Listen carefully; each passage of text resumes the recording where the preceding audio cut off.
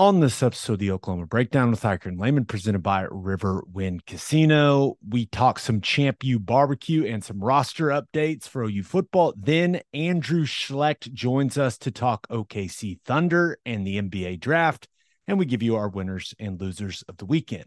Please download and subscribe to the podcast, rate it 5 stars, and write us a good review. Follow the show on Twitter, Instagram, Facebook, and YouTube. Just search Oklahoma Breakdown on any of those, and you'll find us. All right. Our man Michael Hosty will kick this thing off. It's time for the Oklahoma Breakdown.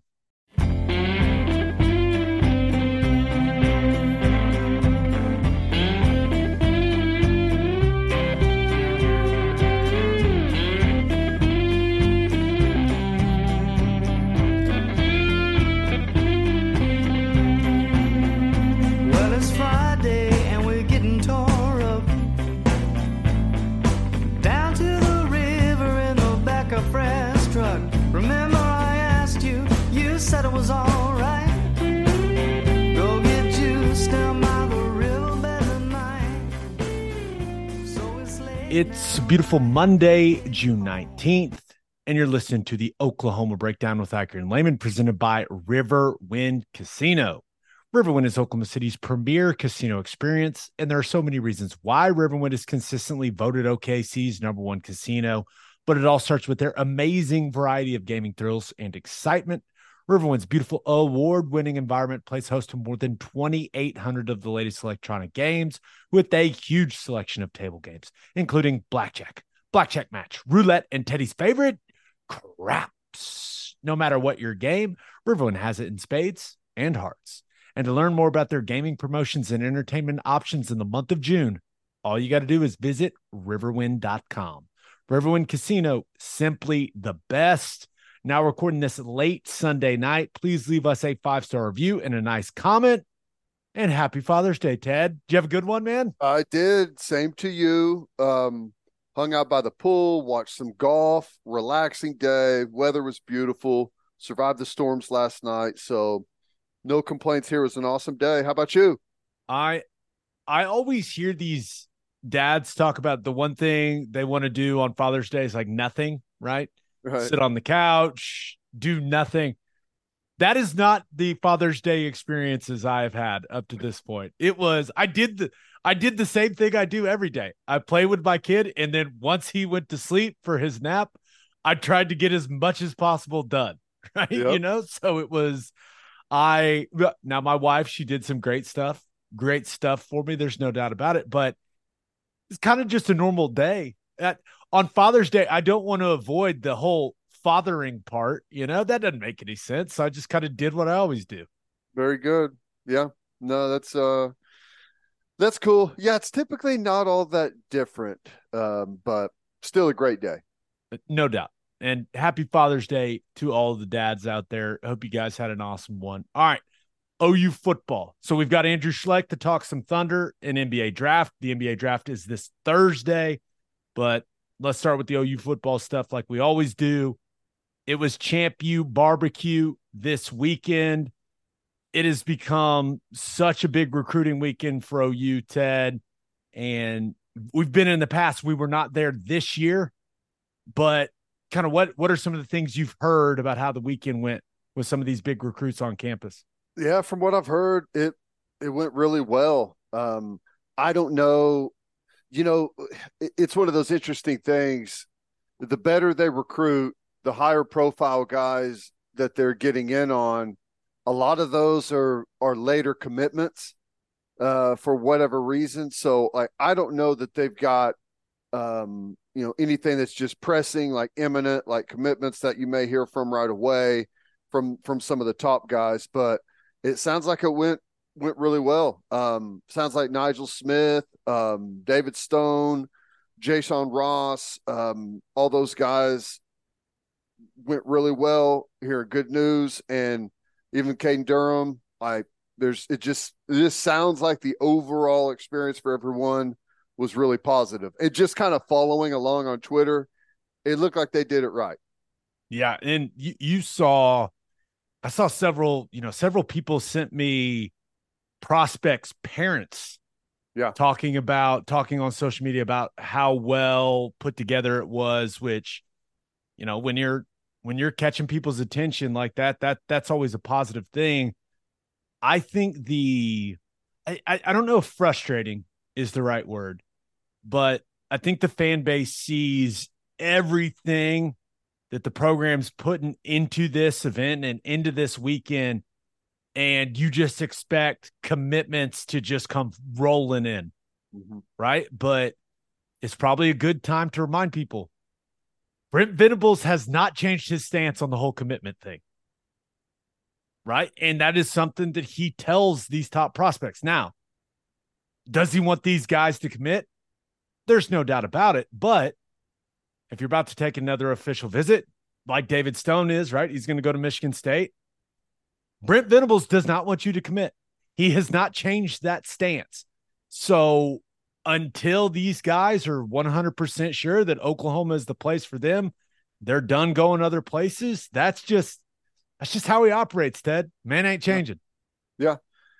Yeah. It's, I know it's tough when, because you're seeing, players commit other places and you're looking at your own commit list and there's anxiety there. I get it. I understand. I guess all you can really do is trust the process. And from everything that I've heard, it went really well. They feel like they're in a really good spot with a lot of those top guys.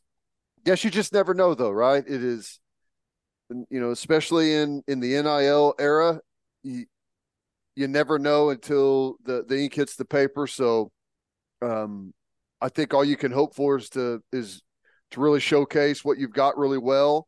And like you said, parents are a lot of times maybe the most important aspect of recruiting is if the parents are locked in and believe in what you're doing and believe in the message and feel like that's the best place for their child, they're going to be a very heavy influence. And I think that's the way they've continued to win a lot of people over. Yeah, I think when you kind of see the visitor lists, see the stuff out there on social media, I think the most exciting thing for me is the number of line of scrimmage guys, right? Especially along the defensive line, offensive line. Like that is even a couple of the edge guys that were there that I think, they're, I don't want to call them projects, but they're going to take some time to develop physically, but still having those, very highly recruited guys along the line of scrimmage, especially on the defensive side. We've talked about how we have to continue to get used to that. The fact that Oklahoma's in play for some of these guys, but now it's time to start landing them, right? Especially you think about that SEC schedule that we got last week and what it's going to look like and what that thing's going to look like moving forward. You got to start landing some of these guys. And that's why, hopefully the ChampU barbecue weekend went as well as kind of what we were told. You know what I mean? Yeah. Yeah. They're in on the right guys. Like if this were pre NIL era, I would be feeling amazing right now, right? Because they're targeting the right guys and the right guys want to come here. But nowadays that's you. All right, you've won half the battle. Can you win the other half? So that can be the frustrating thing. But the right guys, the line of scrimmage guys, the guys they're targeting, they want to be here, which I think is big time. And this class, it's got a lot of potential. There's a lot of potential for it to be really, really good. Especially for rating, whenever when you take a 5-star quarterback, there's a lot of good things that come with that ratings wise, like we had last year. And we'll see where Michael Hawkins ends up whenever all the ratings are all said and done. But I think without having a 5-star quarterback, this could still be an incredibly highly rated class if they hit on some of these targets that they're in on right now. And if you talk to the experts, sometimes it's hard. It's maybe different from one guy to the next, but they lead on a lot of these big name guys out there. So we'll see how it all kind of unfolds. Yeah. And right now, the 2024 class, only 6 commits. So they're coming in at some point, but like you mentioned, when it's these top prospects, they're going to take all their visits. They're going to hear all the collectives out, right? They're Yep. going to get everyone's sales pitch and what it looks like. What's the best way to put it? In its totality, if you will, from the football side and then the financial side. That's the world we're living in now, baby.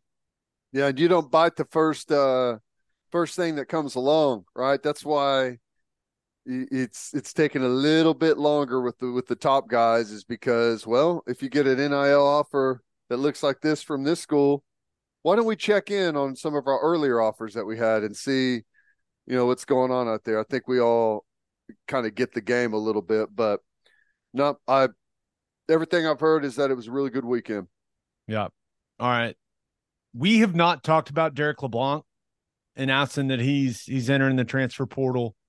And the way that he phrased it was due to unforeseen circumstances back home. Remember, he was an early enrollee in January of 2023. And you and I, we got to see him quite a bit in person when we went out to the spring practices that we went out to, Ted.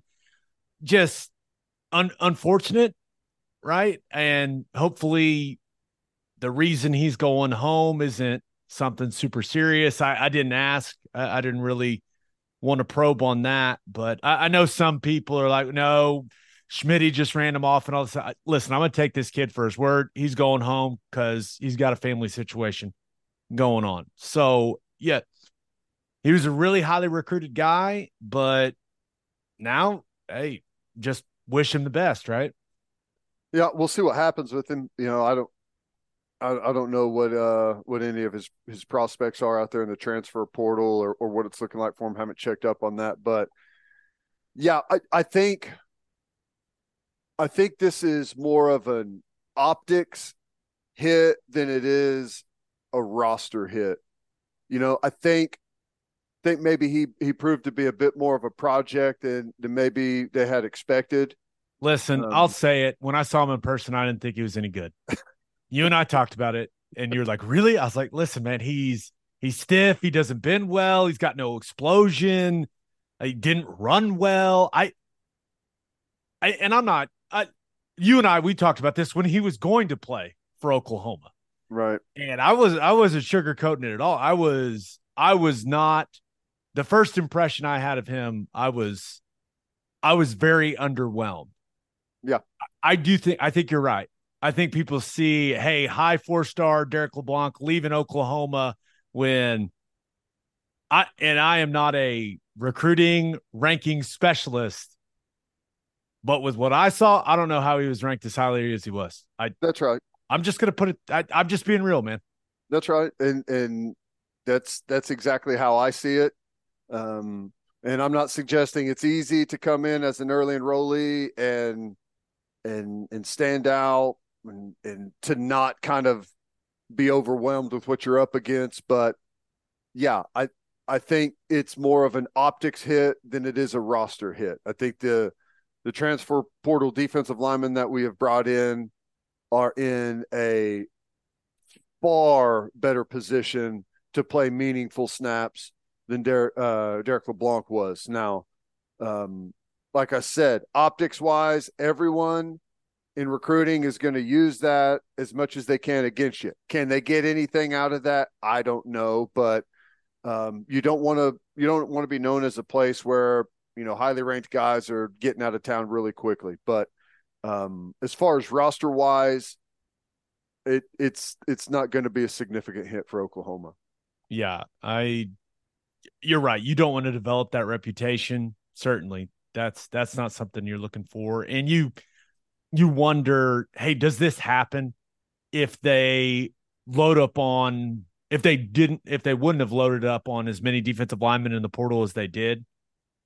I don't know, but you're far from home. You have this option now, right? I mean, the guy was at Oklahoma for a couple of months and said, this is not the place for me. I want to go home.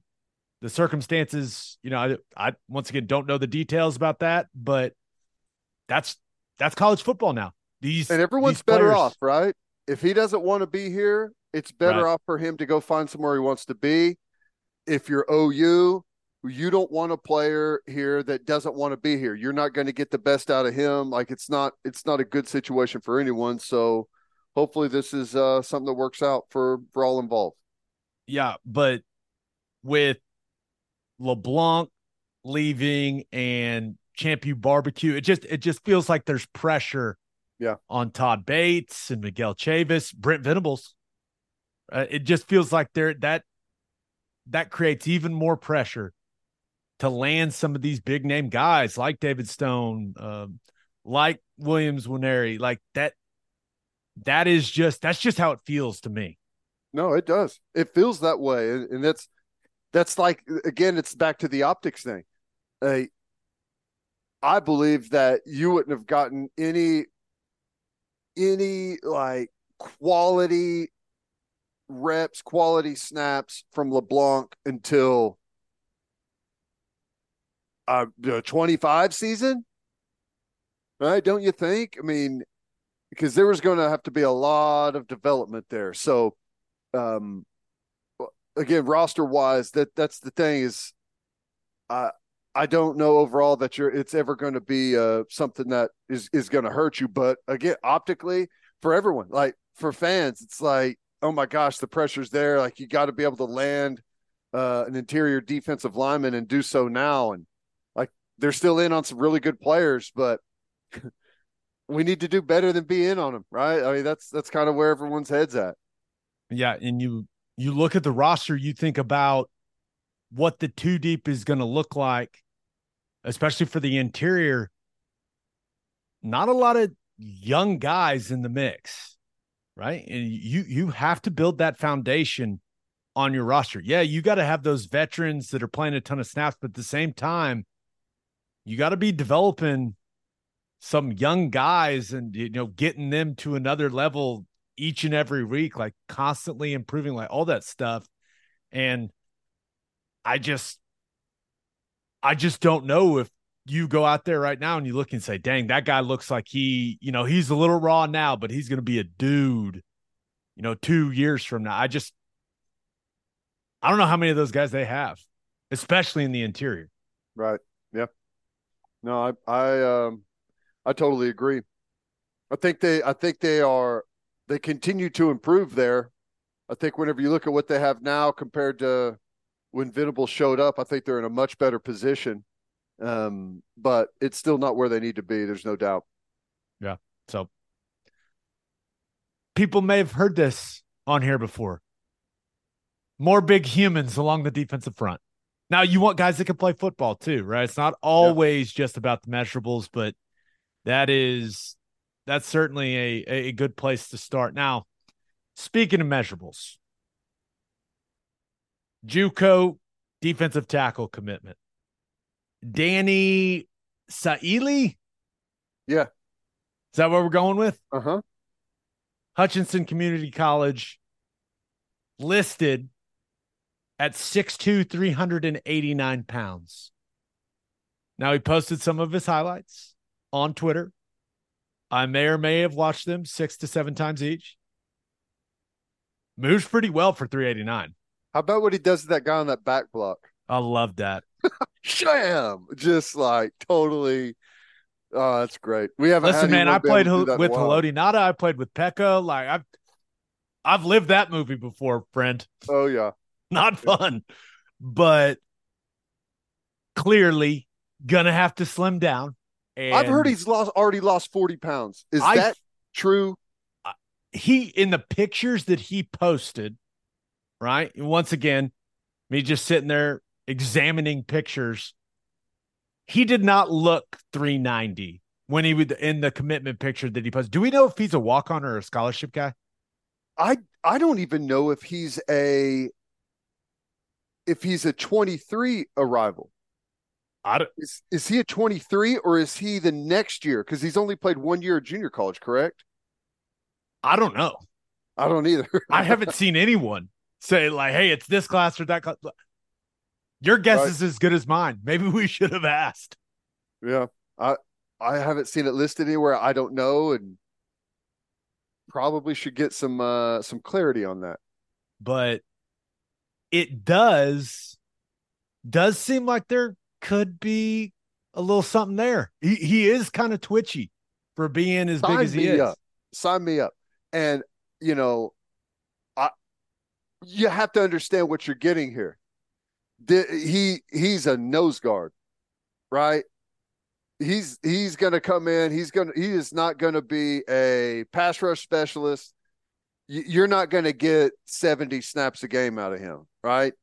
He's going to be run down guy, short yardage guy, but as twitchy as he looks, and I'm just assuming that he's strong as hell. All right, that's going to be a hard guy to move out of there. I like it, and I it's life is going to be difficult for him, but I he almost should be able to opt out of conditioning, in my opinion.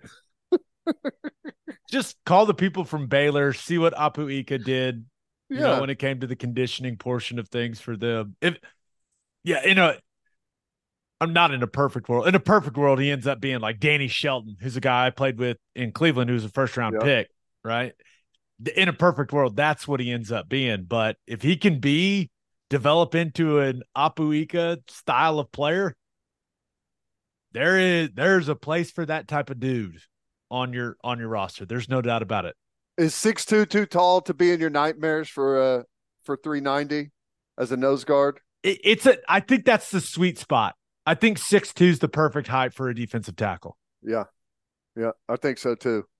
Maybe So too. 6'2.5" is the cutoff, but you don't want to be 6'5", Well, here's the thing: is like the 6'2" looked questionable in some of the pictures, right? I Oh, mean, are you you know, saying the height could be fudged a little bit? That's what you're saying. yeah, but if you're a nose guard, you're fudging it in the wrong direction, right? Like if you really want to get someone's attention, He's 5'11". that's He's right. he's a literal fire hydrant. That's right. But I Oh, like it overall. I think just from the limited amount that I've seen, um, it looks like there could be some serious promise there. yeah. I I'm interested. I watched the highlights. I'm interested to see how it goes. The important thing with him does not now the hand usage, some of those clips. Now, and I know it's a highlight film, so it better be impressive, but there's some violence there, Mm-hmm. right? And that's what it's all about in the trenches, man. And if he can sharpen those tools, get in shape, get right with Schmitty, build that strength, who knows? Who knows? We'll see. But Yep. it was intriguing. We've talked about it. With the Polynesian defensive tackle pipeline. That is not a bad route to go. No, it's a good place to be. 100%, it's a good place to be. All right, let's get to call your shot. We asked you guys what was the most important thing that happened this weekend for OU football, and the majority of responses went along these lines. Ted, this one comes from Tony Paxton, who says, well, a commitment or two would have been nice. Seems like every other school out there is getting multiple commits, and here's OU with back-to-back big recruiting weekends and not one commitment. I don't think he is alone in his frustration. Ted, what would you like to say to the Sooner fans that are experiencing similar frustrations to our man Tony? I I get it. I get Damn it. it, man. You were supposed to make him feel better. Well, I'm with you, dude. the only thing that's going to make him feel better is commitments. That's All true. right, that's it. That's it. And I get it. Uh, I I understand the process. I understand Coach Venable's principles on the matter, and I agree with those principles. Um, just because I'm willing to trust the process does not mean that I am not uneasy about it. Okay. As the clock is ticking, like you still got a long time, but it's like you're watching guys getting plucked off the board, right? It really doesn't have to do anything with how long away signing day is. It has to do with, or is there going to be anybody left to sign? Like, that's the thing. So, um, I I guess the only thing I can say is stay the course, trust the process. They're doing really good up there. You can see it whenever guys go. Everyone loves it. I think it's just a matter of time. Last year, it was late whenever the dominoes started to fall, and I think it could probably be the same thing this year. Let's just hope that they do fall. I'm with you.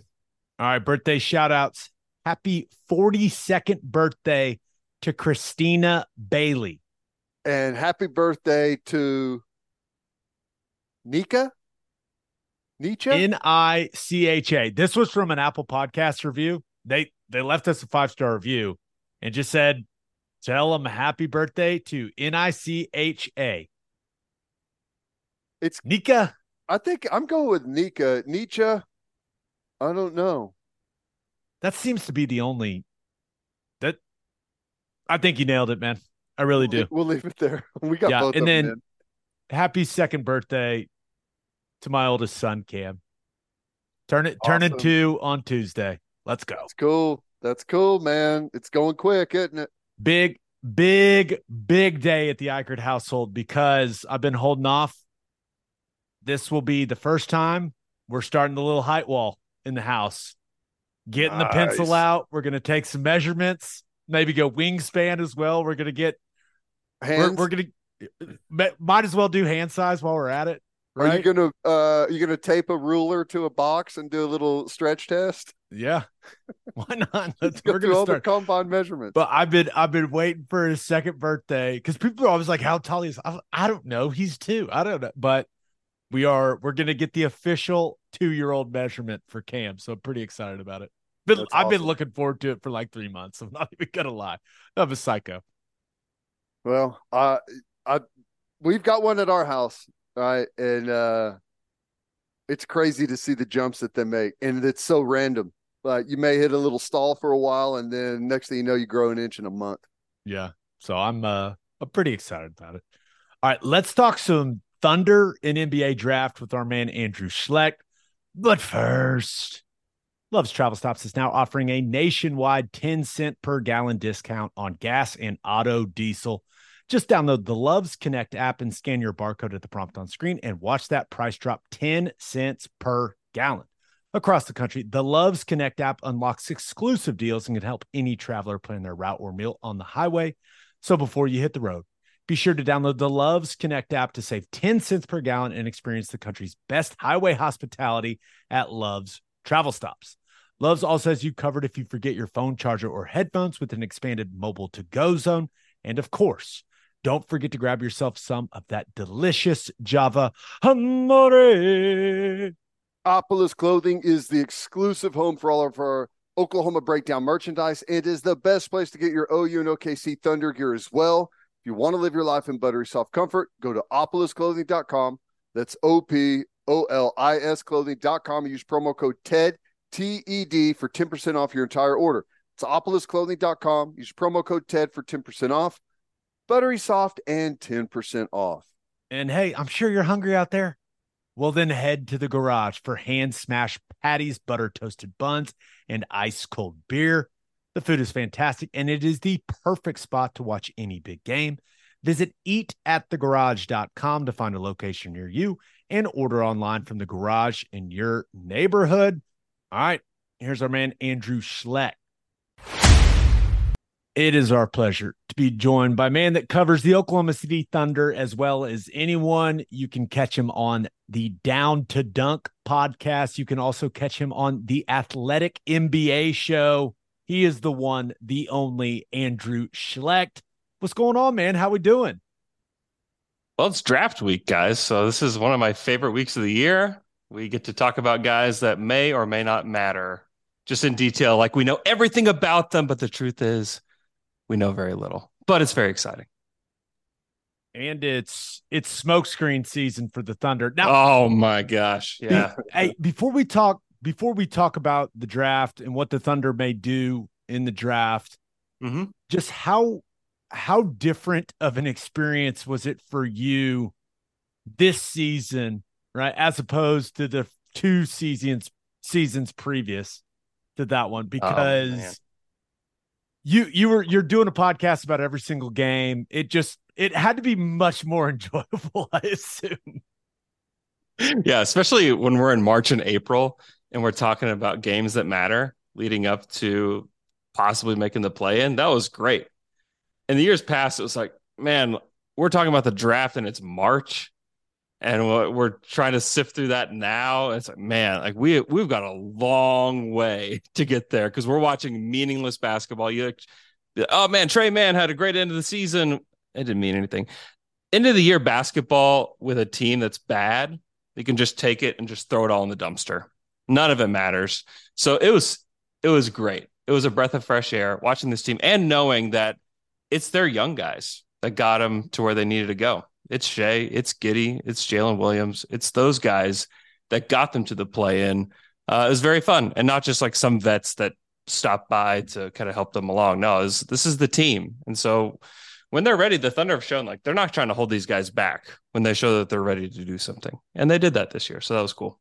Which makes it interesting. You go back to whenever the Thunder were really in their heyday, in their prime.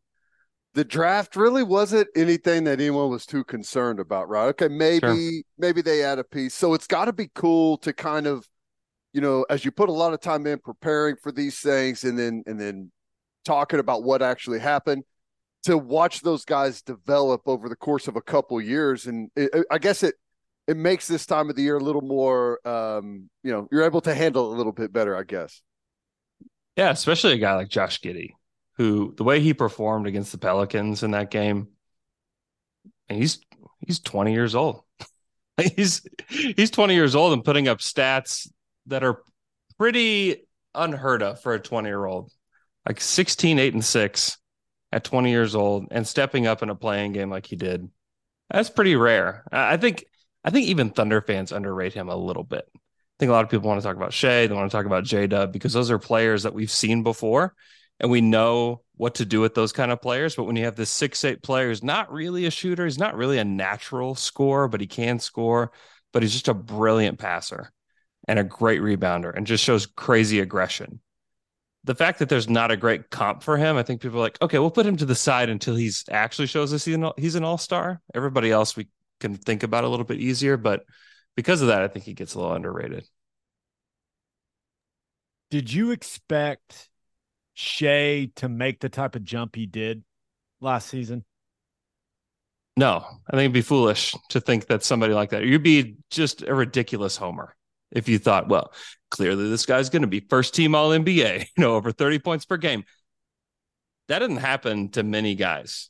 And for him to consistently just come in and score, being double teamed every night, defenses are throwing everything at him, and he just finds a way. He's a special player, and he wants to get better.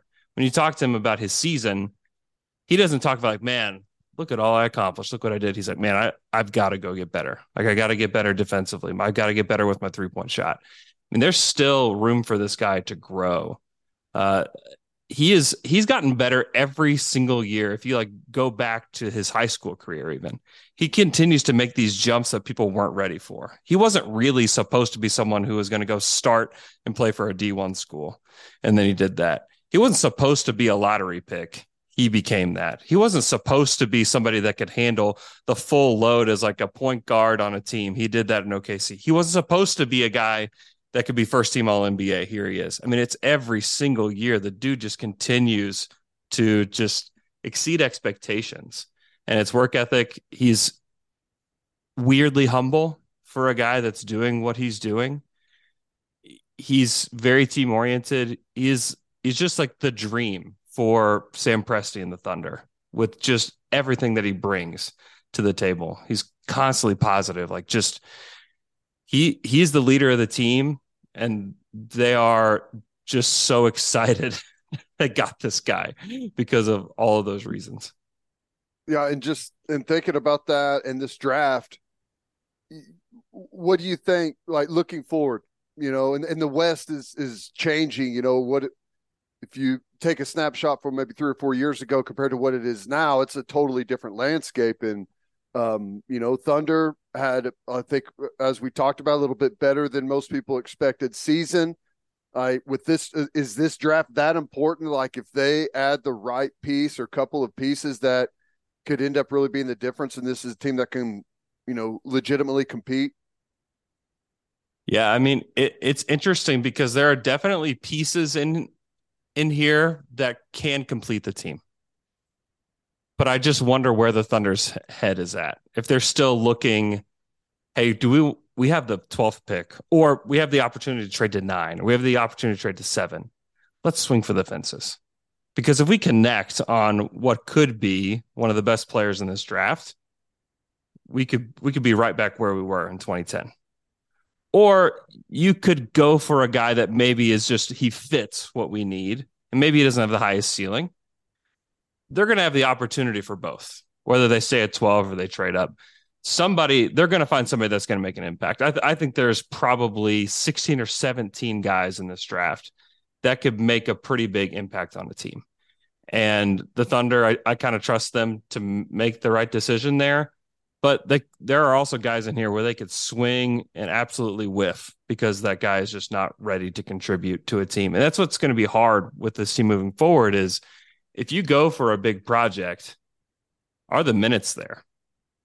Because if this guy's not ready to play, where is he going to earn the minutes? And so that to me will be really interesting because if they draft Bilal Coulibaly, who played small forward for Metropolitans 92, if they draft him, he's 18 years old, crazy long arms, 6'7", but is he ready to play in the NBA?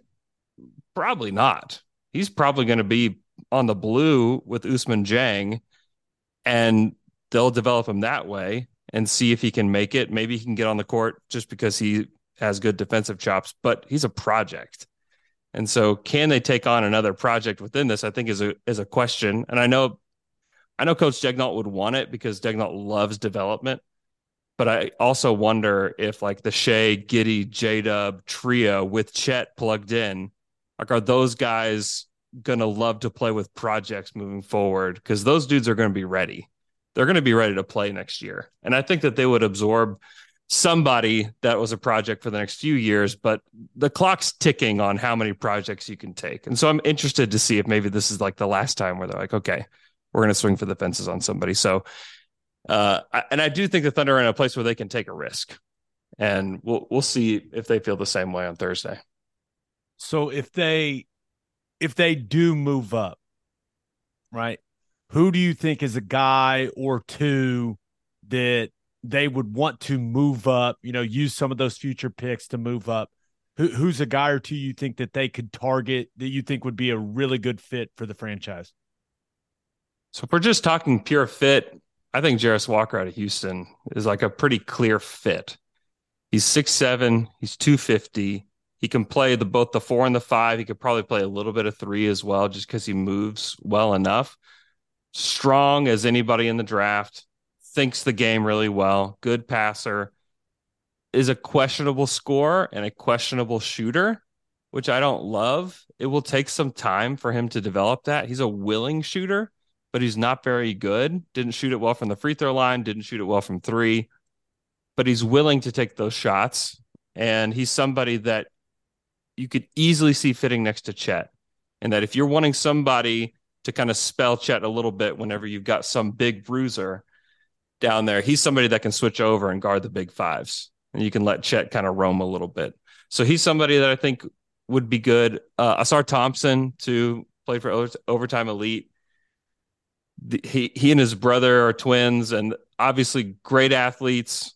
They kind of fit like your prototypical what an NBA player looks like. 6'7", super strong, crazy athletic.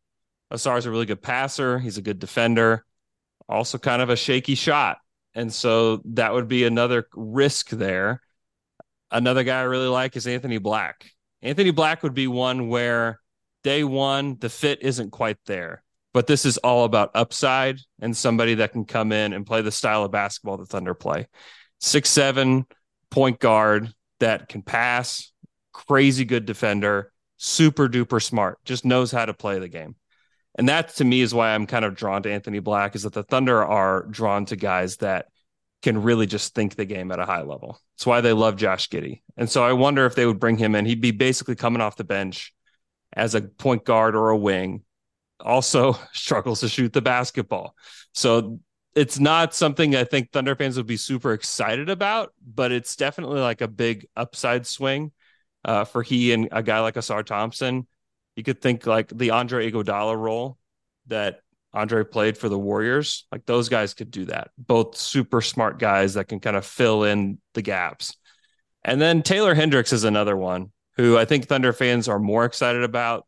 He's 6'9", crazy long arms, really good shot blocker, and can really shoot the basketball, but doesn't think the game at a high level like an Asar Thompson, like a Jarris Walker, like an Anthony Black. And so that's why I kind of question whether the Thunder would want a guy like that. He's more of a play finisher. Think like a modern Serge Ibaka, basically. He's going to hit corner threes. He's going to hit above the break threes. He can finish at the rim. But once he catches the ball, he's not making a lot of decisions with it. And so I wonder if the Thunder would want that kind of guy, because they want to play real rhythmically. They want the ball to flow. They want anybody to grab the ball and push. Like no one's given a position. No one's given like, here's what your assignment is. Like, no, this is how we play. Here's how we're going to play the game of basketball. It's not you have these 3 assignments. It's the team has this assignment, and this is how we're going to play.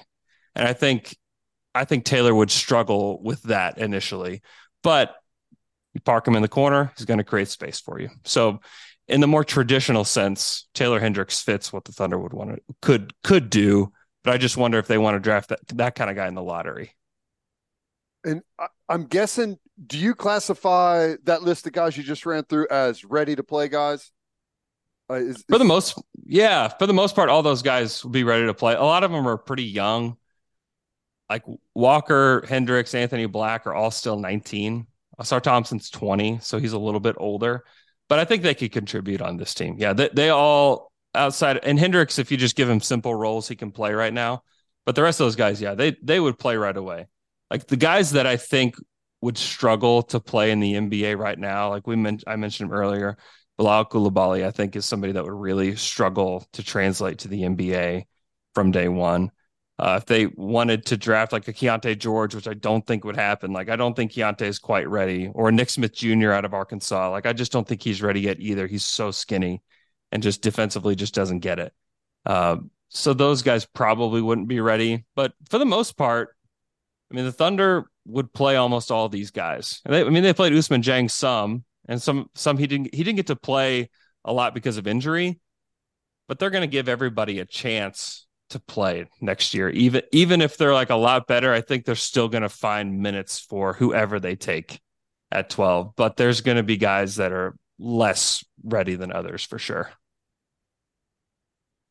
Looking at if they stay at 12, I can't believe we've gone this long. You are a self-proclaimed Buffkin boy. That's right. And you haven't even mentioned Kobe Buffkin. Hey, some of it. I don't want to jinx it. No, I don't want to jinx it. I want the guy to play here. Yeah, Kobe Buffkin would be awesome. I think he's really the only guy. So with everybody that I've listed so far, it's like, well, they're really good at this and this and this, but they don't have that, or they can't do this, or they can't shoot, or they can't play make, or they can't do this. He's really one of the only guys in the lottery that I think can do it all. He can handle the ball, pretty good passer, tries hard on defense. He can shoot it. He finished 70% at the rim for a guard. That's just insane in college basketball. He's a lefty.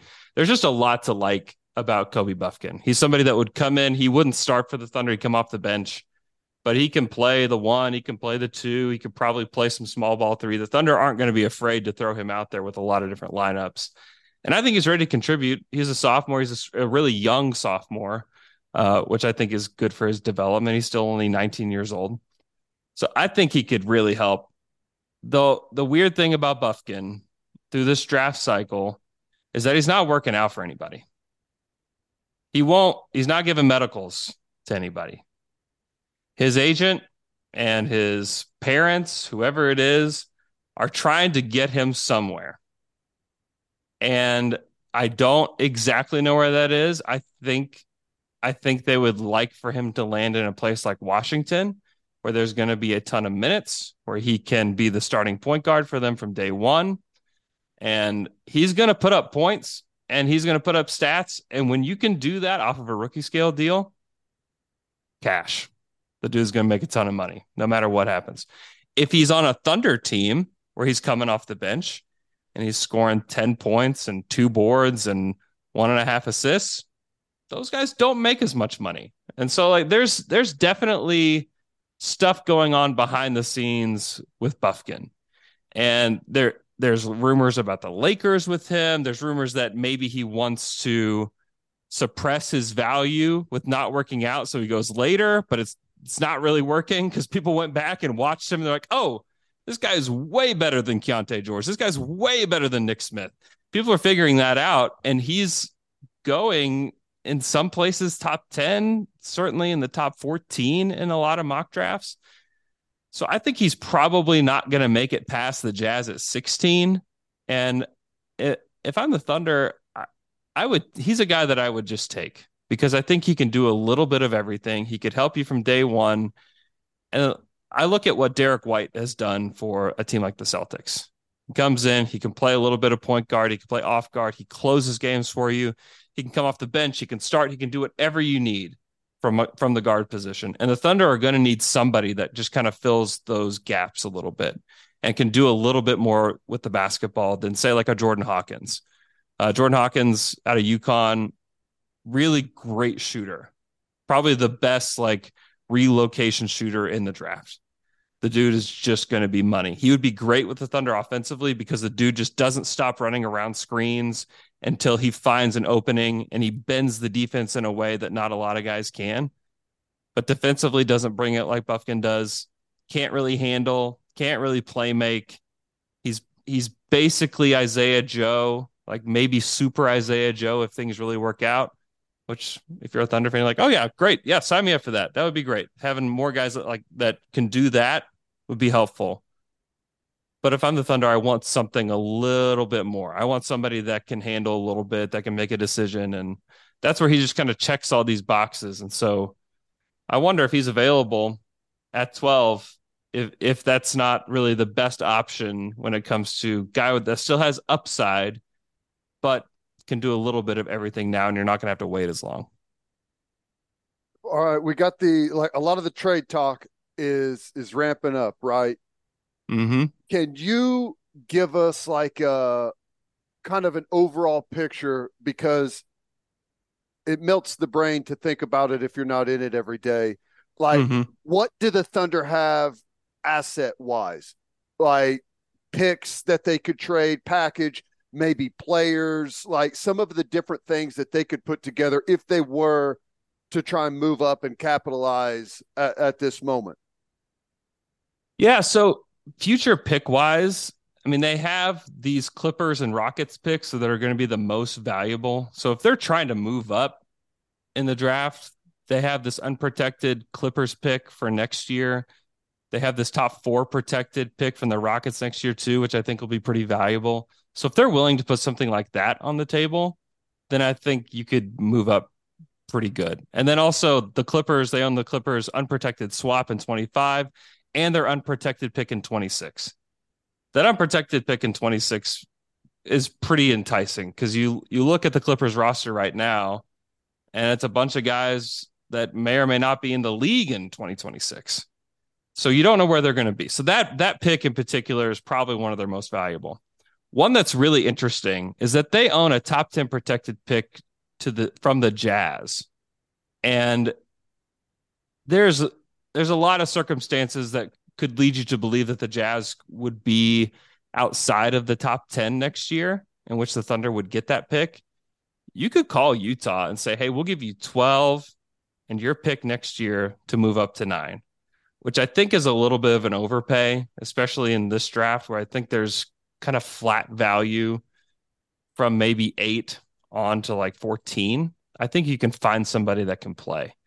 But if the Thunder if somebody's dropping, say Jarris Walker's dropping for some weird reason, and he ends up at 9, I think you can call and make that trade. I think Utah would almost do it immediately because it's not only top 10 protected next year. Let's say the Jazz get the 9th pick again in next year's draft. Well, that moves on. It's top 10 protected in 25 too. And then it's top 8 protected in 26. So that pick is going to be the Thunder's at some point, unless they give it back to them in a deal. So that's something that I think they could do. You also own a couple of these Denver picks that I think are interesting. You also own a top 6 protected Philadelphia 76ers pick in 25. And the 25 draft is supposed to be really good. And so they own a ton of picks that could possibly convey then. So I think those are valuable. And then I would also say, look at Dallas. Dallas is probably the most likely team to move their pick on Thursday, if not before then, because they want to either ease their cap sheet or they want to acquire players that can play now, because they have screwed up everything so badly when it comes to putting a team around Luka Doncic that they have run out of options. And so I think that if the Thunder, again, just like with the 9th pick with the Jazz, I think they just call and say, hey, there's a player we really want at 10. We'll take Davis Bertans' contract. Just take it off your hands. We'll give you 12 and we'll take 10. I think it's an easy way to move up. That one is going to be one that has to be okay with ownership. Who cares about Davis Bertans, honestly, for either team? But he makes $17 million for the next 2 years. And so that's one where you got to call Clay and say, hey, would you pay $17 million to move up 2 spots? The answer might be heck no. Like, figure it out without doing that. But it's something that I think the Mavs would say yes to almost immediately, because they get to keep a lottery pick. They get to ease their cap sheet a little bit. And also, it's kind of funny. I think Davis can kind of play. I think he would play for the Thunder. I think people would like him. He can really shoot the ball. But there's options for the Thunder. They could package, like if they're willing to package a Clippers pick and a Rockets pick and their own pick, they could get somewhere. I don't know player wise who they'd really be willing to give up that anyone would be excited about. You know, like people are throwing Trey Mann into trades all the time. Like, no one cares about Trey Mann. Like, I'm sorry. No one cares about bringing him back in a deal. Like Aaron Wiggins, God bless Aaron Wiggins. I love him. I think he can play. But no other NBA team is sitting around thinking, man, if we could just get our hands on Aaron Wiggins, you know, like that's not happening. Lou Dort is probably the juiciest guy that you could throw into a trade package that could help somebody right now. Like if you called the Mavs and said, we would give you Lou Dort for pick 10, they might say yes. And then you get to have 10 and 12. But if I'm the Thunder, there's just no way I would do that. Lou is so valuable to this team. I think that he's proved that over the course of the last few weeks of the season, where he was just clearly one of their best 5 players. And so I'm not sure that there's a guy like, I don't know. What do you guys think? Is there anybody that's kind of on the back half of the roster that you think anybody else would value? I just don't think it's there. And then, like, you're not trading Giddey, you're not trading Jalen Williams, you're not trading Shea, you're not trading Chet. So I think it's about future assets. And then you maybe would throw somebody into a deal, but I don't think that any teams are calling about a lot of these guys. Yeah, I agree with that. Now, looking at this draft, obviously Wembanyama's going 1 to San Antonio. What do you think is going to happen after that? Because there's a lot of, it seems like the Brandon Miller camp is getting a little stronger. People may be cooling a little bit on Scoot Henderson. Like, how do you see those top 4 or 5 picks playing out? Because it seems like that order isn't as clear as maybe we once thought it was. Yeah, I still think Scoot Henderson will go 2, whether that's to the Hornets or maybe they trade it to somebody else. I still think that there's a bigger talent gap there than people want to admit. So I still would think Scoot will go 2. I think he really impressed in workouts that he's done in the past week or so. And so that you can kind of feel that shifting a little bit. Brandon Miller will likely go 3. And then the draft kind of starts at 4 with Houston. It's like, what in the world is Houston going to do? Do they think James Harden's coming back? Because if he's coming back to Houston, are you really going to draft Amen Thompson and try to develop this big point guard next to James Harden? You think James Harden's coming back to Houston to help develop Amen Thompson? Like, no. So what are we doing there? Are you going to draft somebody that can play with him? Are you going to draft Cam Whitmore, who can go play on the wing, get you buckets? Are you going to draft Jarris Walker, who's just like a defensive specialist right now that can handle a little bit? I don't know what they're going to do. That to me is going to be the most interesting pick. If they're just going talent alone, they're going to go Thompson or they're going to go Cam Whitmore. But I don't know. I don't know what the Rockets are thinking. And that to me is where the draft kind of starts. This is where I think in some order, Wembanyama, Scoot Henderson, Brandon Miller. But then who knows? Like Jarris Walker has been talked about from 5 all the way down to 9. Asar Thompson could fall even to the Thunder at 12 on draft night, and I wouldn't be surprised. And he's being mocked at 6 in a lot of these mock drafts. So I think a lot of people like the top 9 guys, but no one really has any clue what the order is going to be. Like Anthony Black could go as high as 5. I'd be surprised if he fell past 9. So there's just a lot of variables there. And then who's going to trade their pick? There's a lot of these teams that want to move up, that want to acquire more assets. I think the Wizards are an interesting one where I think they'll probably stay. But if somebody offers them a ton of future draft capital and a lottery pick, like if the Thunder really wanted to get to 8, we're like, hey, we'll give you 12. And we'll give you 4 future first-round picks. Well, they don't have future first-round picks. They're trying to rebuild their team. I think that they have to think long and hard about that. Is that an overpay for the 8th pick? Absolutely. But the Thunder have that kind of stuff to throw around. And so I think that it's going to be a wild lottery. There's not a set in stone order after 3. And it wouldn't surprise me even if the Blazers traded the pick and somebody's like, just loved Amen Thompson. Or like, hey, we believe that guy could be our point guard of the future.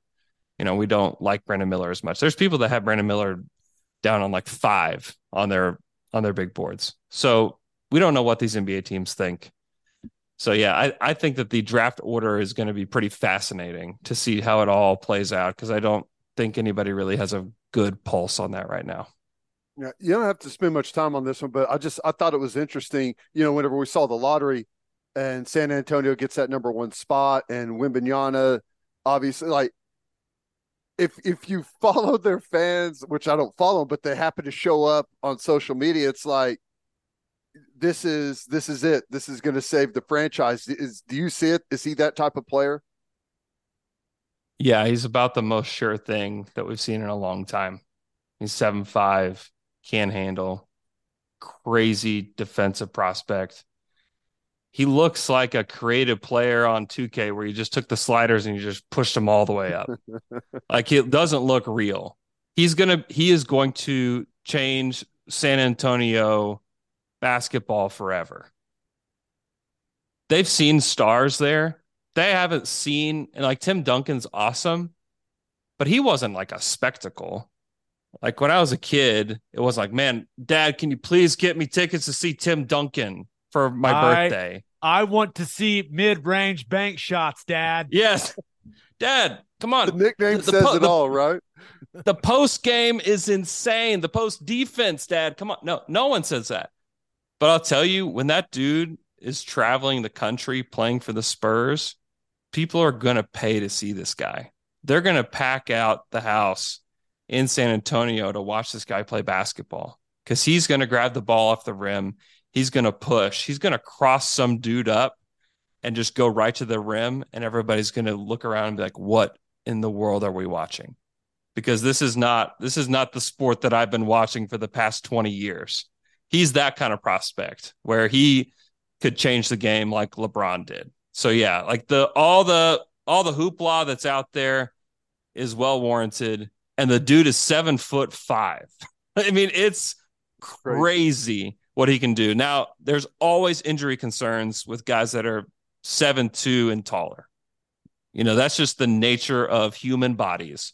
But as long as he can stay healthy, yeah, this dude, he's going to be the Spurs are going to be on national television a lot only because of him. It's going to be a real shame when Chet wins Rookie of the Year over him. Oh my gosh. Real shame.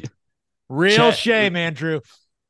Just watch Chet this year, man. He is going to have such a chip on his shoulder about all this Wemby stuff. He he hates it. Like, he does not want to hear it. And he's got a chip on his shoulder and he wants to kill him. Now, can he do that? We'll find out. But if the NBA is smart at all, it's Chet versus Wemby on night one on national television. And who in the world is not going to watch that? That's what it should be. I love where his progress has been good, though, right? Just on Chet, like he was, like some people were hoping there at the very end of the season, like they started showing some of his, shoot around stuff and everything. Like he's on schedule, ready to roll. Yeah, playing 5-on-5 when we asked Sam about him playing in summer league, a month and change ago, I just thought he was going to be like, no, he's not going to play. He was like, well, we'll see. He might play, which means, yes, he's absolutely going to play some minutes in summer league. So yeah, he looks good. He's playing competitive basketball, has been for a little while. The dude he's been shooting the ball just constantly, just working on his shot. That to me is going to be the biggest deal, is like, can he come in right away and be like a 37 to 40% 3-point shooter? It's possible. And if he does that, it's going to change the way the Thunder play immediately. He was already going to change the way they play defense. But then when you add in a guy that can be a real pick and pop threat, a guy that can play out of the short roll as well, man, I think people are also, like I talked about Giddy, I think people are cautious about talking about Chet, which is fine. But the dude wants to be the best. He wants to be the best player on this team. He wants to be one of the best players in the NBA. Like he's driven that way. So I think he's going to surprise some people next year. I'm with you. Dude, you guys have been killing it over at Down to Dunk. And I would assume now this goes into the number one spot over the Low Post when it comes to best podcasts you've appeared on this year. 100%. This is it. This is Dude, it. That right was here. Big time. I was fired up for you. When I saw your name, I was like, wait, what? Yeah, I still can't believe that happened. That was so much fun. Anyone not familiar, Andrew is on one of the most popular NBA podcasts. And it was, I felt like I won in a weird way that you were on it, if that makes sense. I was like, yes, let's go. I feel like I put that out into the universe because I was driving home with my family. I think we were coming home from church, and I was like, the Thunder were playing really well at the time. I was talking to her. This was a few days before Zach had asked me to come on, and I said, I think Zach Lowe's going to do a Thunder segment soon, and I want to be the person on his podcast so badly. Like, I hope that it's me. I want it to be me so bad. I'll be so disappointed if he asks somebody else. And then it was just like a couple days later that he's like texted me. I was like, we did it. We've done it.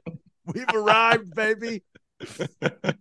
Andrew, you're the man. Have a ton of fun this week. I know draft week is very, very busy for you. So appreciate the time in, and happy Father's Day. Yeah. Thanks, fellas. Appreciate it. That man has a ton of NBA draft knowledge in his brain right now. My goodness. I know. I get a little lost in all of the information. There's a lot there. A lot of picks, a lot of stockpiled picks, a lot of trades, it's wild, man. But it's the exact info I need to get caught up. I will say this and I feel like a lot of people are getting really excited about the Thunder, and I'm one of them.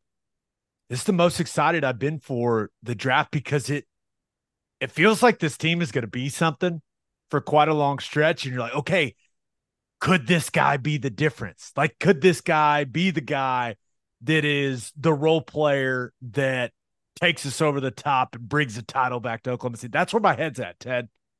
I know. And it's such a weird place to be in, considering we still haven't seen our top guy from a year ago's draft, right? Right. So it's almost like you've stockpiled that pick or something. It's an interesting place to be in. And, just whenever he was talking about all the future picks that they have in like the next 3 or 4 drafts, it's like, to me, it's almost like the better they are and kind of where they are right now, it's like, you might as well hang on to those. As good as you're going to be, like, do you need to get rid of those? Because those picks are going to be harder and harder for you to have. So I don't know. They're in they're in a really good spot all around. Yeah. The vibes are good. Vibes are Vibes are good. good. All right, let's finish up with our winners and losers of the weekend. But first, Bishop McGinnis Catholic High School represents a tradition of educational excellence in Oklahoma City. Grounded in a faith-based education, students prepare to meet their potential with an individualized academic path that strives for success. Bishop McGinnis offers a college prep curriculum that includes 22 AP courses, participation in OSSAA athletics, where they've won over 100 state championships, and numerous clubs and organizations for students to join and grow. If you want to provide the best possible educational and spiritual development for your children, contact Bishop McGinnis Catholic High School or visit bmchs.org. Financial aid is available. and attention business owners, you need Insurica in your life. Insurica is one of the country's largest insurance brokers with 30 offices throughout Oklahoma, Texas, and the Southwest. Insurica compares coverage offerings and pricing in order to design a cost-effective, comprehensive program to meet your business's specific needs. Purchasing insurance is only one way to protect your business. Insurica's goal is to help you avoid a loss in the first place. If your business partners with Insurica, you'll save huge amounts of money and control your total cost of risk. I'm an Insurica client, and you should be too. If your business wants to be best in class, connect with Insurica at insurica.com. That's INSURICA.com. As always, Ted, kick us off. Who do you have as your winner of the weekend?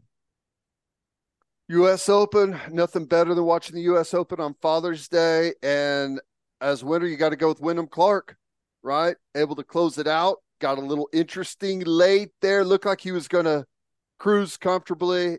Missed a putt there to bogey, I think 14. And now all of a sudden it was back to within one stroke, but was nails down the stretch. That dude is super impressive. Crushes it off the tee. Really good iron play. Just a really good weekend all around from him.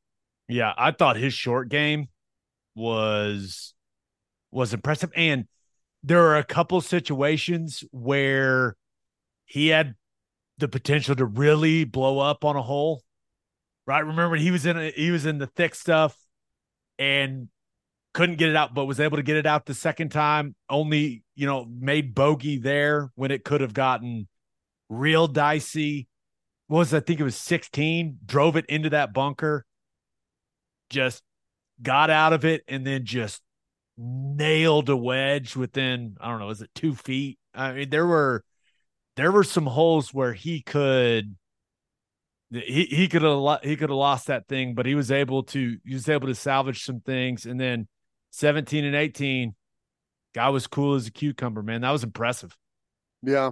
Good stuff. Okay. I didn't know, because I've got several things here to classify as both winner and loser. It's a U.S. Open edition for winners and losers for me. Ooh, I like that.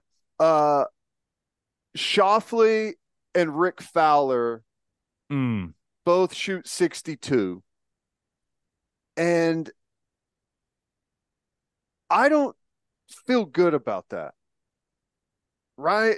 How did you feel about that? Because you had Johnny Miller shot the final round 63, and then Justin Thomas tied that pretty recently. But when you have two guys go 62, that's never been done. I almost feel like it shouldn't count. I understand what you're saying. Now, would you feel differently if it would have been like Scheffler and McIlroy? I would have felt differently if everyone else was over par. Like a U.S. Open, typically it's like they're trying to get the winner that's right there at shoots even par. Like the courses are supposed to be so incredibly difficult. Okay, so your frustration lies in you think LA Country Club was too easy. Yes. Okay, I see that. So you're not mad at Ricky Fowler. No, gosh, I'm happy for Ricky. I thought it was great to see the position he was in. Now, would have been better. I think everyone, well, maybe not everyone. I'm sure he's got some haters out there, but I think that was one of those guys that found themselves at the top of the leaderboard, and everyone was like, "Hey, I could get behind Rick Fowler for a weekend and see if he can pull this one off. I was cheering for him. Yeah. And he just on Sunday, he just never find it on Sunday, man. He was just slightly off. Didn't hit any of those putts that he hit earlier in the week. It just didn't come together for him. And it's funny. He ended up finishing the top 5. If you would have said with how he's played over the last couple of years, and I know he's been playing better here recently, but if you had said, hey, Ricky Fowler finishes top 5, top 6, whatever he finished in the US Open, everyone would be like, awesome.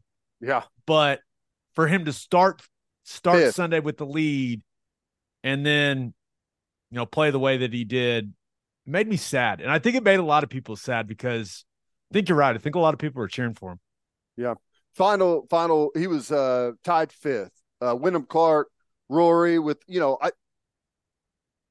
Rory, you feel like I'm kind of one of those that is somewhat rooting for him to pull off another major. He was 2nd, Scheffler 3rd, 7 under, Cam Smith 6 under in 4th, and then you had 3 guys at 5 under. Fleetwood was in that group. Ricky Fowler was in that group, and Fleetwood goes out and shoots 63 in the final round, which is incredible. But again, to the course, it was the greens and around the greens were really tough, but the common complaint was that the fairways were just way too wide for what you typically have in a US Open. Do you think, because I think I saw that they're going to host it again in 2039 or something like that. Do you think that ends up happening? Do you think that, because remember, there are new golf overlords, or do you see the Department of Justice is looking into that whole thing? Oh, I'm shocked. Yeah. So we'll see. We'll see if it even happens. But everything about the LA Country Club and the lack of atmosphere, it was like the most LA thing ever. I hated it. Yeah. There was no buzz except for that damn airplane that was buzzing the course the entire. Oh my God. I thought it was going to go crazy, Ted. I saw you comment on that. Did you see someone finally check like the flight path? Did you see the flight path thing? What was happening? Because if you watched the US Open, the final round of the US Open on Sunday, all you heard was airplane noise. That was it. Someone posted I guess it's like the flight path tracker for whatever plane that was, and it's just like an endless It's just circle. a circle. What the hell was that? It was wild. You're right, though. It was a very it didn't have the wild atmosphere feeling of a US Open. There were not enough people. Country club feeling, right? They didn't let enough people in. Yeah. This is supposed to be America's golf tournament. It needs to have some juice. They can't do that. Don't do that again. That sucked. And even the players said it sucked. Everyone, they were all like, this sucks. This atmosphere sucks. Yep. Yeah, it was odd. I think everyone, or a lot of people probably, did you see that, what Portnoy posted of Fowler hitting that long putt? And it's like, there's like a group of his friends are the only people there watching. What is happening right now? Yeah. It's right, though. Like, typically, a guy like Ricky Fowler, who entered the thing as an absolute long shot, it's been a long time since he's had any success, does something like that, and it's like, pandemonium out there. So, yeah, that's not good. Not good. Any other US Open thoughts before I spring an idea I had on you? Well, I got to hear the idea. Okay. So after 13 or so, it was 13, I'm pretty sure, Ricky Fowler was 5 back, I want to say. So you're 5 back. You've got 14, 15, 16, 17, 18. You got 5 to play. Yeah. It's very unlikely, right? Especially with the way that he was playing. Okay. So hear me out. Roy McIlroy was in the group in front of him. There should be some governing body, advisory board, who has the authority. And these are only in select situations. You can't do this all the time. But it would be the entertainment czar of golf, right? And you say, hey, Rory, hold up. You got to wait on this group behind you, right? And you and Wyndham Clark are now in a pairing together for these last 5 holes. And Ricky Fowler is now playing with Scotty Scheffler. And you guys go ahead. Scotty and Ricky, you go ahead. Hey, whatever happens, happens. But we're going to have the 2 guys that have the best chance of winning the golf tournament for these last 5 holes. We're going to pair them up and we're going to let them go at it. And they're going to feel the pressure of playing with each other. None of this. He's in the group before and you're going to wait on. No. We are changing it up at the very end. I like it. Flex pairing. Yes. It's just, we could call it entertainment, flex entertainment pairings. Yeah. This tournament is, you have to be prepared for flex entertainment pairings. Now I think you got to have pairings that are linked, right? That are connected. And should it happen at the turn? Like that's kind of where it needs to happen. It either happens at the turn or it doesn't. I think it should be able to. This is all about whenever. we are trying to create entertainment. And I know that golf is a flow and rhythm sport. I understand that. And there's a certain rhythm to playing your 18 holes and going and just going. But listen, man, this is a TV show, right? I mean, that's what it is. Now there's a lot of people at the tournament. I get that, but it is an entertainment product. And you know what? It would have been much more dramatic is Wyndham Clark with the 1-shot lead standing over that tee shot on 18 with Rory McIlroy sitting there right there with his arms crossed going, all right, buddy. That's true. I've done it plenty of times. Let's see if you can do it. And I just think that would create so much more drama and it would make it much more entertaining for all fans. Really, the players may hate it. Who cares? I don't care. Yeah. It's clear that the PGA Tour doesn't care about what their players think. So let's make this thing as entertaining as possible. Flex entertainment pairings. Now, I love that idea. It's good. It's what everyone wants to see. Now, I did have an idea today for maybe an alternate golf league where the entire field plays at the exact same time. You can pick any hole you want to start on, and it's like a 2-hour event. You play, like everyone plays at the same time. There's no waiting. You're hitting into people because you've got to get your round done in 2 hours. Everyone at the same exact time. It's a mix of live golf and the Hunger Games, it sounds like to me. Yeah, live golf, Hunger Games, a little bit of Survivor type of thing in there too. Yeah. Well, do you form alliances and then just try to like pepper and kill someone with golf balls? You try and get your whole team together. Guys, let's start on number 5. We'll stay together. All right. We'll help each other eyeball where our tee shots go. We'll run in packs. I don't know if we can create an entire league this way, but I bet you we could make like a charity event with this as the concept, and there'd be some people interested. You may have to wear hard hats or football helmets. Wear a helmet for liability purposes. Wear a helmet, but there's shotgun start. Everyone's got I don't know what the exact time is, but it's got to be to where everyone feels like being in good condition is part of it. Could you imagine a whole group of people turn against you? You're trying to putt, and they're all like 100 yards out, ready to darts coming at the same time. Simultaneously fire wedges at you. Oh, it'd be good. Yeah, I don't think the insurance people would be thrilled about the concept, but it does sound entertaining. Well, I do love the flex pairings though. I think that one's probably a little bit more realistic, and because here's the thing, in all honesty, if you're tracking ratings and like the final, you know what I'm saying? Like you're trying to keep eyeballs there. That is how you would keep eyeballs on it.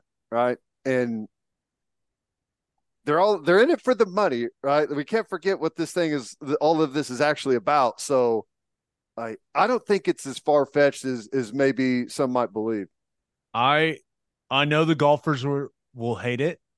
And I have no idea. But they're watching the scoreboard anyways. It's not like someone would be springing something on them quickly, right? No. If as you're closing out the round and you start to see the leaderboard, it's like, okay, the switch up's about to happen.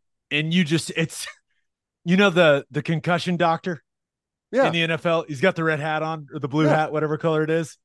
You just someone's gonna have something identifiable on. You walk up, he grabs Rory, says, "Come with me." Yeah. It's like Scotty, you see a little crowd of suits start to show up on the side. You know what's about to happen. Exactly. It's like, all right, you have been flexed to the final pair, and let's do this. Very cool. I just want to point out, I've never heard anyone else throw that idea out there. I'm sure someone has before. It's just something that I was thinking of in that moment because Ricky Fowler, he wasn't playing well, and it's probably something that everyone has thought of. It's like, it'd be fun. It'd be way cooler if this was happening like together instead of separated. So yeah, I probably will never happen, but sure, it would be cool. Take credit for it if it does. Come on, of course. All right, let's get to my winner and loser. But first, John Vance Auto Group has been serving Oklahomans for 40 years. Family owned and operated. They've got 9 full service dealerships in Woodward, Miami, and Guthrie. No matter what your vehicle needs are, John Vance Auto Group has you covered. They carry domestic brands such as Ford, Lincoln, Chevy, Buick, GMC, Chrysler, Dodge, Ram, Jeep, and Wagoneer. John Vance Auto Group's goal is to give unequaled service and to exceed customers' expectations in every way, which is why they have their lifetime loyalty program. And here's how it works. You buy a new or used car from them. All you have to do is get all of the manufacturer recommended maintenance done at the Vance dealership. And if something goes wrong with the components of your engine, transmission, drive, axle, or transfer unit, they will cover the repair costs. It's a great deal. You can browse their entire inventory or find the John Vance dealership near you at vanceautogroup.com. And First Fidelity Bank is a full-service financial institution based in Oklahoma with tailored solutions for all your personal and business needs. Checking accounts, saving accounts, home loans, and much more. They do it all. Whether it's online banking from your computer or mobile banking from your phone, everything is stress-free with FFB. Making mobile deposits, paying bills online, and moving money to different accounts could not be easier. Come on, people, make your life easier and go bank with First Fidelity Bank. Visit ffb.com for more information. All right, for my winner of the weekend, thought about going with LSU baseball. Won their first game there in Omaha at the College World Series. Beat Tennessee 6-3. Beat the conference foe that had to feel good. But the real dominance is what that fan base is doing in the Rocco's Jello Shot competition. My goodness. If it wasn't for Wake Forest, Ted, they would have consumed more than the 7 other schools combined. But, hey, Wake Forest is representing. They're doing a really good job. It's crazy. It's also like the greatest scam, or it's not necessarily a scam, but it's brilliant marketing to where you pit the fan bases against each other buying Jello shots. It's like the greatest thing ever. And it's got, it probably pays for the bar for the entire year just off of the Jello shots that are going on. Yeah. And the Jello shots are $5 this year, not $4.50. Inflation. God. Yeah. But current tally, LSU 11,948. Second place, Wake Forest 4,744. So yeah, that is a dominant performance from the Tigers fan base. My goodness, which I'm not surprised. That's what I said. They were the heavy betting favorite in the Jello shots race coming into the tournament. That's $75,000 in Jello shots from those two fan bases alone, and we're just getting this thing kicked off. We're just getting started.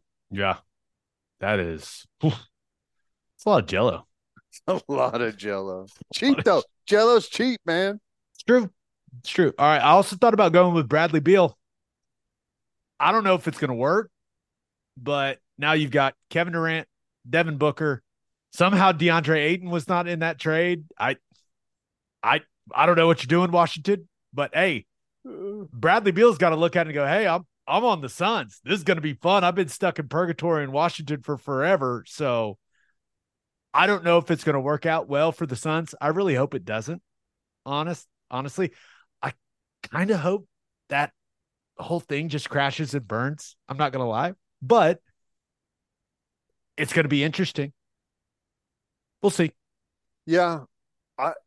It's worked both ways, obviously, but the Frankenstein team where you take a bunch of different big personalities and guys that are already established stars and kind of throw it all together to see if it mixes well. Sometimes the results are good. Other times they're disastrous. Yeah.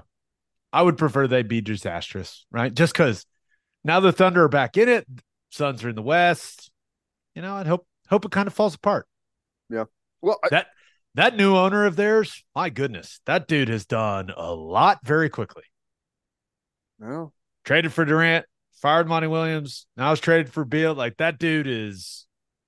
Oh, he flopped in that playoff game. Also, that was hilarious. Don't forget about good. that. Yeah, that was good. Well, hey, have fun with it, I guess. If you're owner of a sports franchise, enjoy it.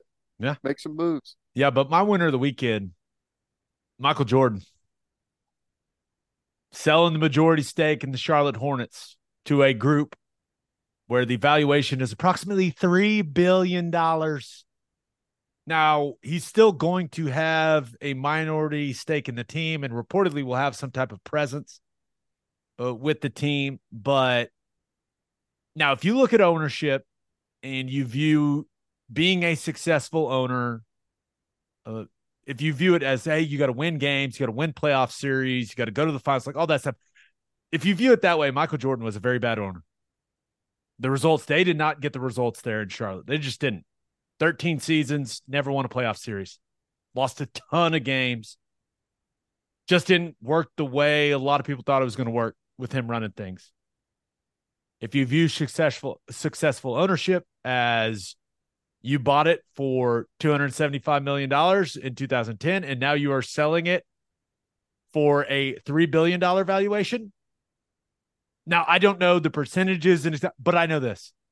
He made he made what's the proper metric? A buttload of money buying it and selling it, right? And they made him not won a ton of games and had a ton of success on the court, but that man made a lot of cash. Boy, they did. He did. I mean, yeah, it's that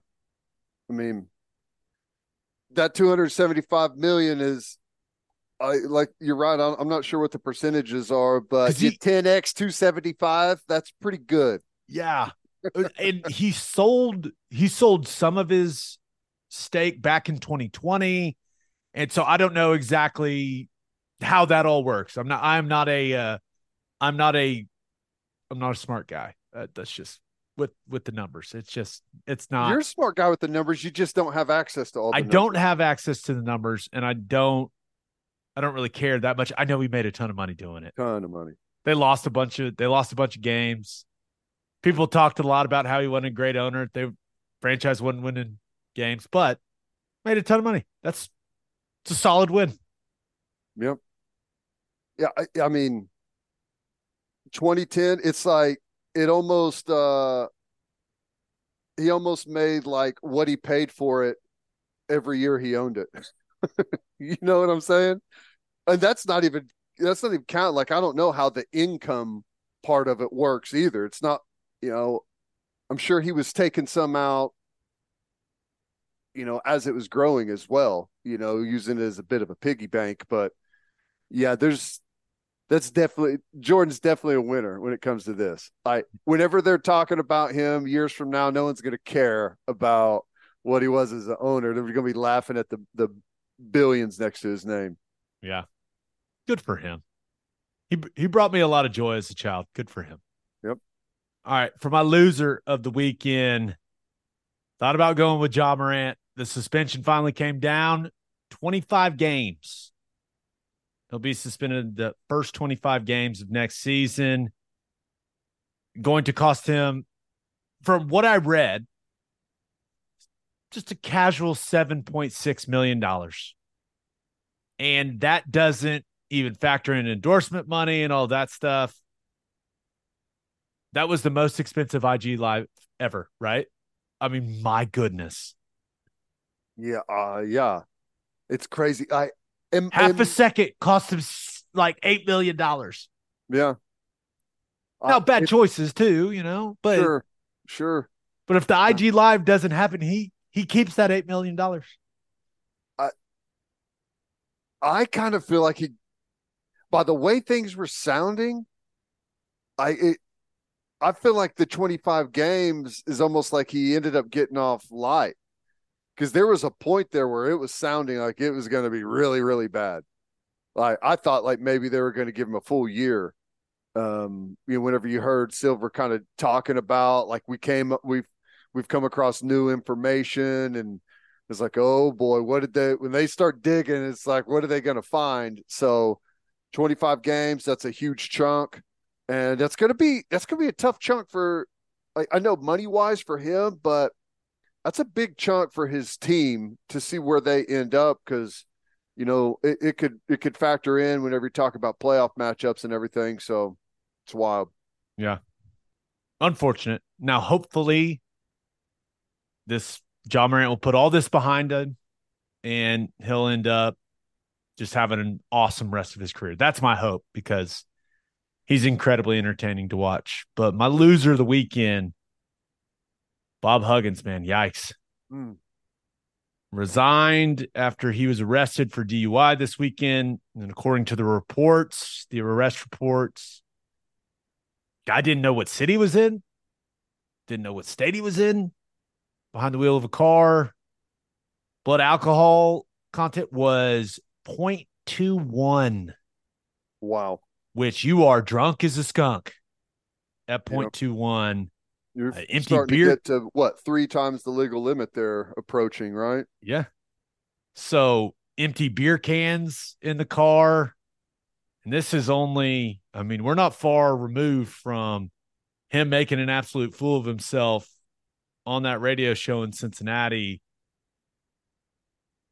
I know I am a firm believer in, hey, you play stupid games, you win stupid prizes, right? Life is about choices, and you have to live with the consequences of the choices that you make, right? And he did some really dumb stuff, and these are the consequences. But I do hate that this is how he's going out, man. I mean, guy just made the Hall of Fame. He's a legend there in Morgantown, grew up there, played there. And for him to be like, this is how the book ends for him. Like, this is the last chapter. Mm-hmm. It's just a bummer, man. And I know it's the result of him doing some really dumb stuff. I get that. But it's still just when I heard about it, when it started coming out on Twitter, it made me sad, man. Yeah. Yeah, it's wild. And it's you get the feeling like we're kind of catching the end of the spiral, right? Yeah. Like how long has some of this behavior been going on? And I don't know, but that's incredibly dangerous. You can't just flat out, you can't do that. It's not just a bad look and a bad look for his like reputation and how people view him. He's lucky he didn't kill somebody if he's getting out of a car and he doesn't even know what state he's in, So his tire was all messed up. Like tire was flat and shredded and didn't even, yeah. I mean, that dude was drunk. I hope he gets the help that he needs. Absolutely. And, not his first DUI either. Yeah. I mean, going back to his Cincinnati days, that was one of the things that they pointed to and reason he got pushed out there. So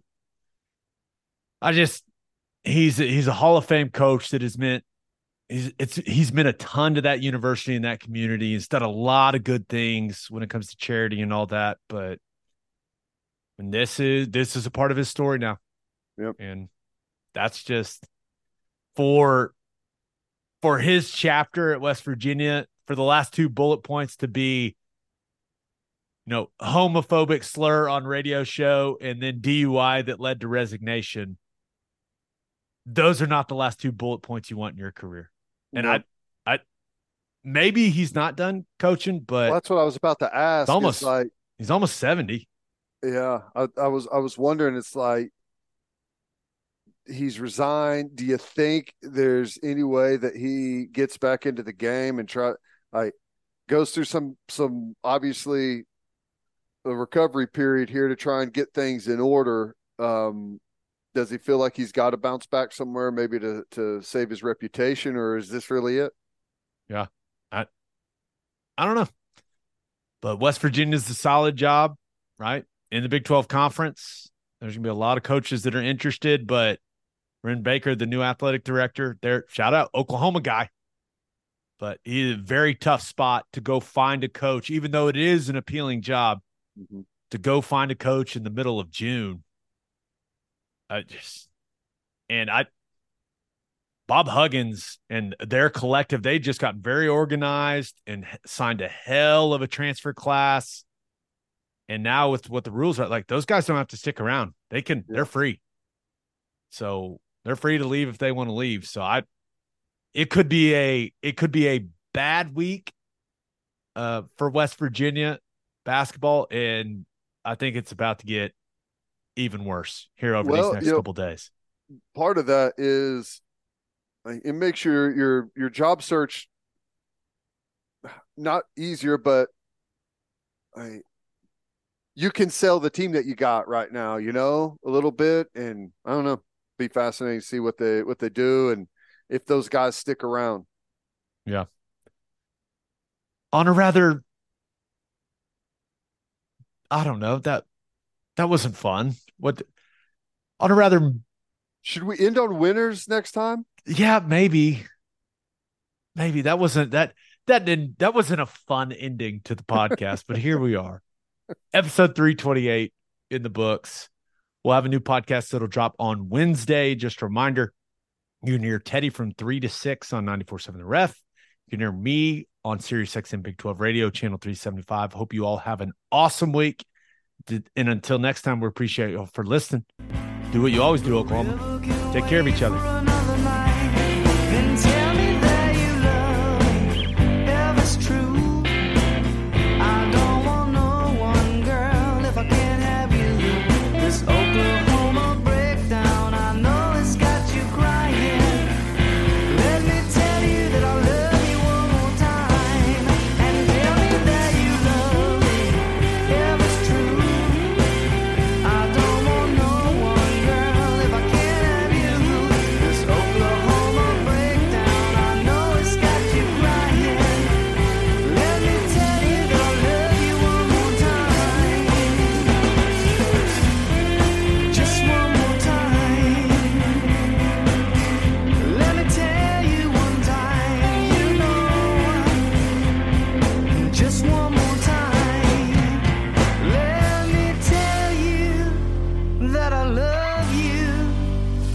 Just one more